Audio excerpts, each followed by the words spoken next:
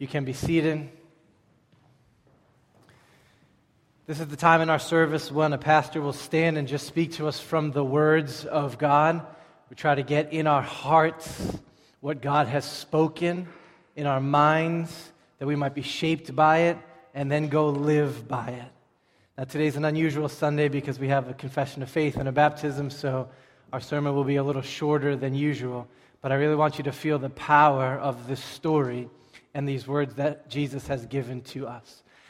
I don't know where your heart is this morning, but I get to be the one today in your life anyway who gets to say to you that the greatest reality in the history of the universe is what we are gathered to celebrate today. And sometimes it's hard for our hearts to get to that place, but think what would be the greatest news that you could receive or that you have heard. Like if you were in college and you got 4 of the exact professors that you wanted for the semester. You know that little feeling when you see those names and you go, this is going to be awesome. It's much better than that. How about if the Celtics, the Sox, the Pats, and the Bruins all won championships in the same exact 12 months? You wouldn't be sober for a while. You'd be on cloud 9. And that would be a great joy. That feeling is nothing compared to what's supposed to be celebrated by us today. You heard of the Powerball thing? It's a pretty sure bet that if you win the Powerball, it will wreck your life. Have you read those stories?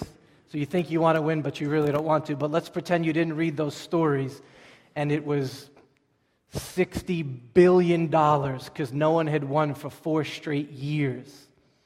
And your number was the one that was picked. What would happen in your heart right there? You'd be deluded, but you would think that everything just got fixed for you.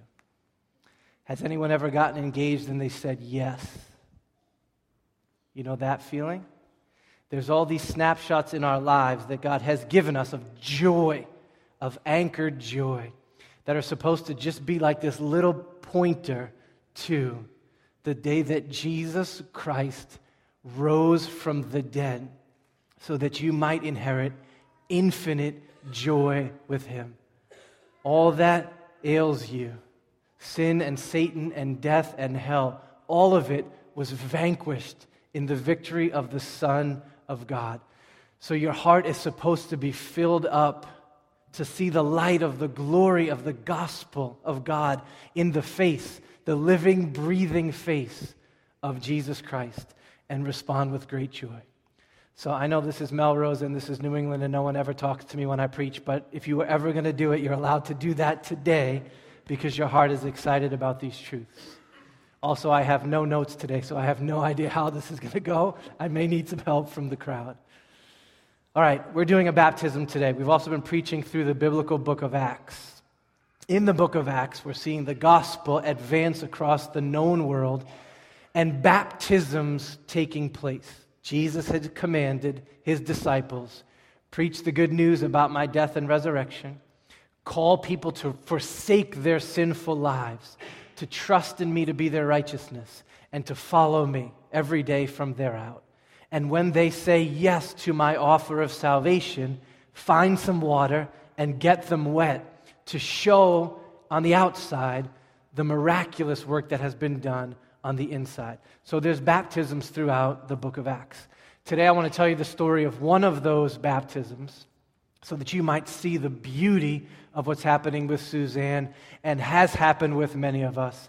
And my constant prayer is, would happen with any of you who have not yet believed the gospel. So Matt read the story with us. Let me give you the context. The gospel is advancing throughout the known world. This guy Philip is up in the north in Samaria. He's preaching Jesus, and tons of people are believing the gospel and being baptized. Revival hits the villages of Samaria. But then in love and in His providence, God tells Philip, hey, I need you to go south of Jerusalem to the deserted desert road that leads down to Gaza. Philip's immediate response was probably like, seriously? I'm having such a great time up here with revival and church is packed and we're baptizing people, and you're sending me down to a road where there will be no water, no lemonade stands, and no people. Philip obeys. and he goes. He's walking along this dusty road, headed down the Gaza Strip toward the deserted city of Gaza. He's thirsty, he's hot, and there's nobody around, and he cannot figure out why God has sent him here. Then in the distance, he sees some dust kicking up from the ground, and he sees this chariot coming.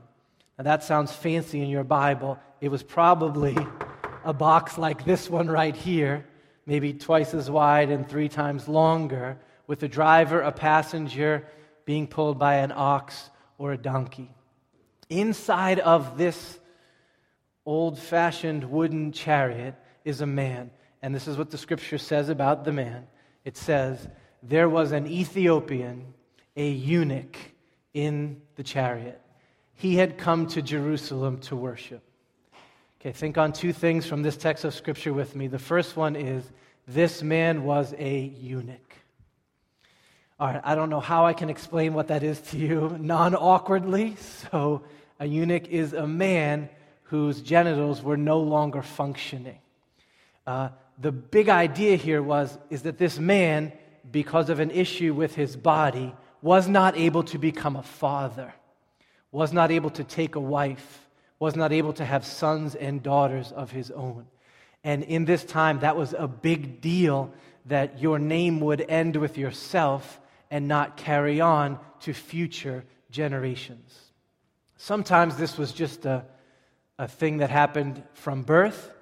Sometimes it was due to a terrible accident that someone would endure. Sometimes it was done on purpose.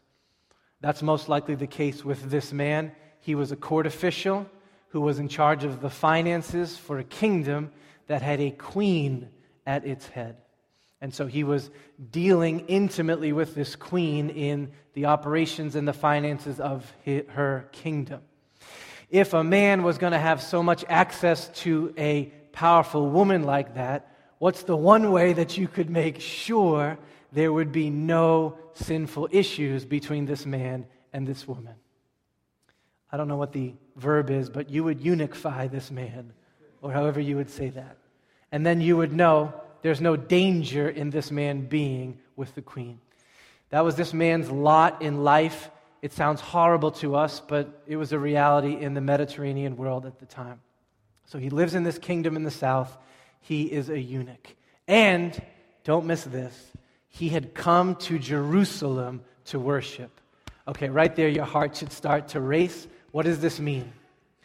This means that this eunuch had grown dissatisfied with his life in Ethiopia. Dissatisfied with the gods down in that pagan empire. No longer okay with who he was before the living God. Longing to worship and to be made right with and to come into fellowship with God as he was. And so this man was seeking. Somehow he heard about Israel's God, the God who created all things, the God who had worked unbelievable acts of power with Abraham and Isaac and Jacob and Moses and Isaiah and Ezekiel and Jeremiah and Daniel and Job and all the rest of them. And he said, I'm going to go worship their God, the living God. Now we would say God is hunting him out, causing him to seek after him. And this is all in play. How do we know this guy was wicked serious about this? 1,000-mile journey through desert roads in a box on wheels pulled by a donkey. Because he was being drawn near to God. Okay. Now when this guy got to Jerusalem, I need to point this out to you. In Jerusalem, he would have been prevented from entering the temple proper. In Jerusalem, he had come to worship God, to be with God's people, to learn about the God of Israel. But because he was a eunuch, he would have been prevented from entering the temple proper, the holy place, inside the outer court, where the Jewish people were allowed to come in to worship God. He wasn't allowed in. Something was wrong with him. He wasn't qualified. So I don't know what example to give you, but when I was 16 years old, I wanted to get jacked, like muscles jacked, because I wanted to make the basketball team. And so I started working out at Nautilus Plus in Revere, which is no longer there. I don't know what it is now, but there was a Nautilus Plus over there. And I remember going in as skinny as could be, and going with my brother who was like skinnier than me, skinny as could be. And we were allowed on some of those machines, but in the back over there, was anybody ever at Nautilus Plus in Revere in the 80s? No, okay. In the way back was the real man's weightlifting room. That's where the free weights were, the mirrors were, the grunts and all that stuff. He and I didn't dare go toward the very back of Nautilus Plus. So, we did the girly machines with the pulley weights and all those kind of things. And they let us over there, no problem. We didn't dare go into the back. Can you feel that? You're allowed in the room, but you're not really allowed where the real work is being done because something's wrong with you. In my case, you're 16 and a half, 6'2", and 145 pounds. That's some of the feel of the way that the worship of God was in this way. I want to read this to you because what we're dealing with here is what was called ceremonial uncleanness, meaning God is perfectly holy. And so not everybody can just waltz into his presence to worship him. A perfectly holy God requires a big level of holiness to come and stand before him. So hear these words so it's clear, and this makes sense to you. The eunuch, the woman who was menstruating, the person who had touched a corpse or a dead animal, the illegitimate son, the Ammonite, the Moabite, and the Egyptian could live among the children of Israel, but they were classed as ceremonially unclean, and therefore they could not enter the holy place or fully take part in the observances of the law, the sacrifices, and the feasts. Now, that did not mean that they were sinful in and of themselves. Think of that, right? It's not the eunuch's fault. It's not the woman who's experienced her cycle's fault. It's not someone who was holding someone as they died. That wasn't necessarily morally sinful. It didn't mean that they were sinful in and of themselves. The sources of uncleanness, which included natural bodily functions and various factors beyond human control, were not themselves sinful, but uncleanness and sin are closely linked in Scripture. The language of ritual purity and impurity, ritual, is often linked with moral purity and impurity. And so these purity laws, or the laws that would prevent certain persons from full participation in the worship of God with the community, they were primarily designed to teach lessons about the holiness of God. God's presence in the midst of his people could not be taken for granted and was to be carefully safeguarded. Men and women living in a sin-tainted world are not automatically qualified to come into God's presence. Okay, this is a holy, helpful man writing those words for us. Let me give you the big idea, the way that I try to break it down from my brain. In other words, it wasn't that this man could not father children, and it wasn't these other realities that I just read to you, right? Generations ago, your parents did some horrible things, or you've touched a dead body, or you're experiencing the cycle. It wasn't those things that were the reason that you could not fully enter into the presence of God in the holy place. It was that God used those things as a picture to show you this thing, sin. God needed to make it so clear to his people that it is unforgiven sin that prevents you from being accepted by God and stepping into his presence. He needed to give such a clear picture that he said, there will be some people in the community of Israel who will not be allowed all the way in so that everyone can see that uncleanness, impurity, sin in any way is what prevents us from union with God. And so imagine this eunuch from Ethiopia. He goes 500 miles in a go-kart to Jerusalem, and he goes to worship the living God, and he does so with great joy, but he is not allowed in the holy place with the rest of the community. There's a barrier. literally, a wall up, would have been a big curtain that he could not enter into because he was a eunuch. Does everyone feel that? And what was that reality pointing to? It was pointing to the reality that sin prevents sinners from union with God. Okay. He gets in his go-kart to go back to Ethiopia. I don't think he's angry or frustrated at God that he did not get into the holy place with the rest of the people. I don't think he was like a postmodern Bostonian American victim mentality, right? Woe is me. I think if this guy was holy, his heart would have been saying, you are the potter, I'm the clay. If in this life you have chosen to give me the lot of being a eunuch who gets to show to the rest of the people the seriousness of the holiness of God, I'm okay. You're God and I'm not. So I don't think he's grumbling in this chariot or angry at God. In fact, we see that he has his Bible open, big scroll, and he is reading the text of Scripture as he's driving. That's how they would read in those days, read out loud. He's reading Scripture. Philip comes up alongside him and listens, and this is what the man was reading. From Isaiah's prophecy, like a sheep, he was led to the slaughter. And like a lamb before its shearers is silent, so he opens not his mouth.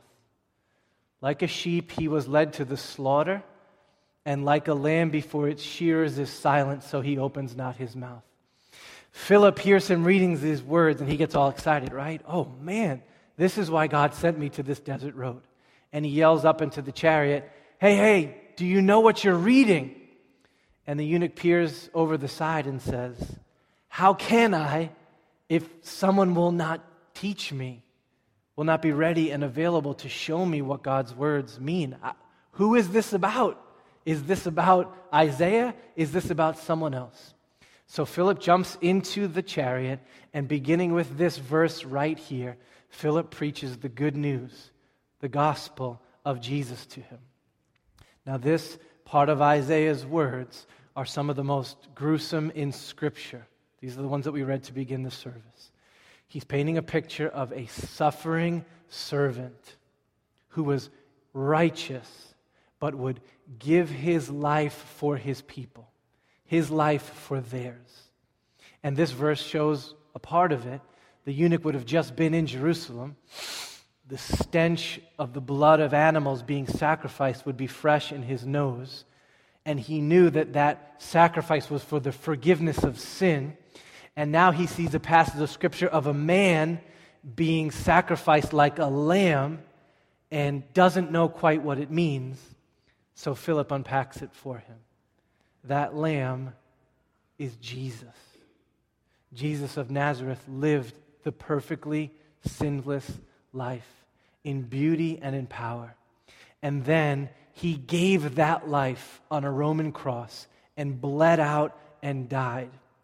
And in the shedding of that blood, atonement was made real for the sins of the world, to make clean anyone who would forsake their sin and believe in Jesus. And then, to everyone's surprise, he didn't stay dead, but he walked out of his tomb alive in victory over sin. And now he has sent me to tell you the good news of this gospel. Beginning with this text of Scripture, Philip unpacked the gospel of God making sinners clean through the death and the resurrection of Jesus. Okay. Now, we don't know how long this chariot ride was, but if Philip continued to work through the words of Isaiah, a few passages after this one, they would have come across this unbelievable passage of Scripture, which is the heart of our sermon today. After Isaiah unpacks Christ dying and shedding his blood to make sinners clean, the implications of that begin to work out. And I need you to feel this one with me and feel this for this guy in this chariot. For thus says the Lord, this is what Isaiah had written, to the eunuchs who keep my Sabbaths, who choose the things that please me, and hold fast my covenant. Okay.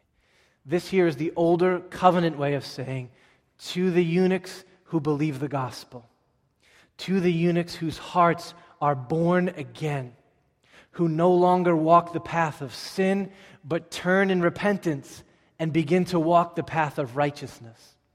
To say, I'm done with my old life and I am in with faith and obedience. Now, keep my Sabbath is like the big way of saying, does what my law commands. And we know that we're not saved by doing the right works, but once we are saved, the right works will explode out of us. Isaiah says, if you find a eunuch who has begun to keep my law, who is choosing from a brand new heart the things that please me, who is holding fast to my covenantal grace, in other words, to the eunuchs who will repent and believe, or the eunuchs who are born again, check this promise out. I will give in my house and within my walls a monument and a name better than sons and daughters. Do you feel this? What's the one place that a eunuch was not allowed to be? What's the one place that a eunuch's name would never be inscribed upon? Inside the house of God, in the presence of God, on the walls of God's house. And why could a eunuch not get his name written in there? No sons, no daughters, no ability to extend generationally the promise of God. But what is Isaiah saying happens because of the death and the resurrection of Jesus, because of the gospel? Hey, eunuchs who were a test case of being held out in the older covenant, no more. Jesus has obliterated the barrier that kept eunuchs and anyone else from full participation in the community of God. You believe the gospel? I will put your name in my house, in my walls. And then Isaiah finishes it with this: I will give them an everlasting name that shall not be cut off. Imagine being a eunuch and hearing those words. What's the one thing you knew was not happening as a eunuch? Your last name was finished with you. It was over the day that you died. You had no name continuing. But what does the gospel do? It rewrites every one of our stories, right? It rewrites every one of our stories.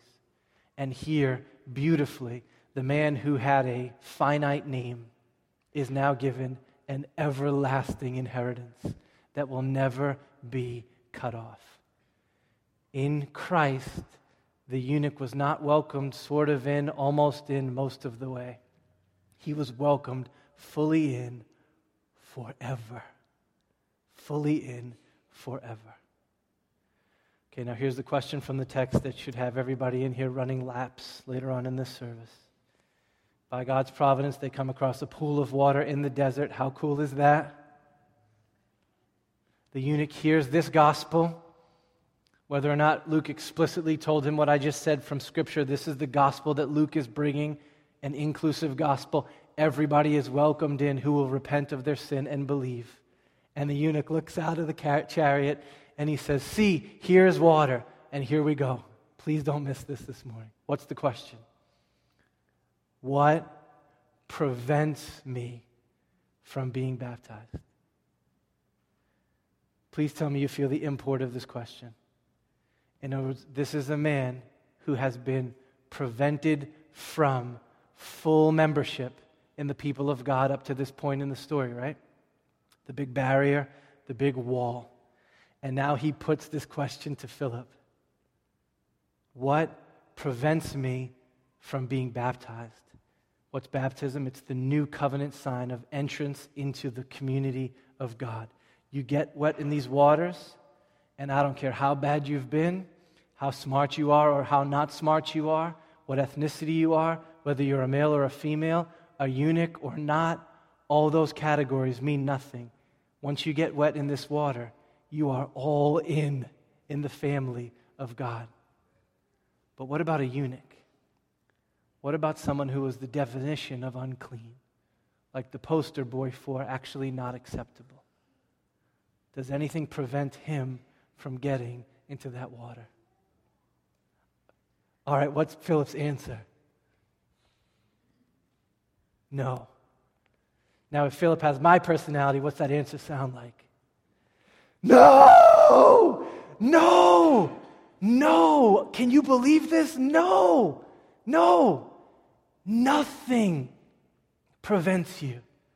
There is nothing preventing you anymore from getting into that water. And so what does Philip do right away? This is what I would do, right? Like, pull on those reins, commanded the chariot to stop.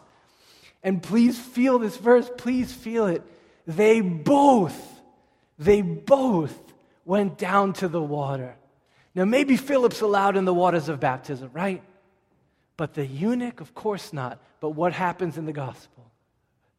They both, Philip and the eunuch, I love it, he's emphasizing it. They both, no, don't miss this. Not like the driver in Philip, not the animal in Philip. The Philip and the eunuch, they both went down into the waters, and he baptized him. This simple story in Scripture should be the greatest delight for the people in here like me who know I'm not clean. I'm not clean. Like if there's any barriers, there's no chance of me gaining entrance into the kingdom of God.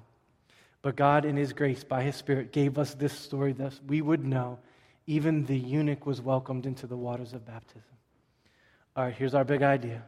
In the gospel, Christ has obliterated the only barrier that prevents any of us from union with God and infinite joy. In the gospel, Christ has obliterated the only barrier that keeps any of us from union with God and infinite joy. What's that barrier?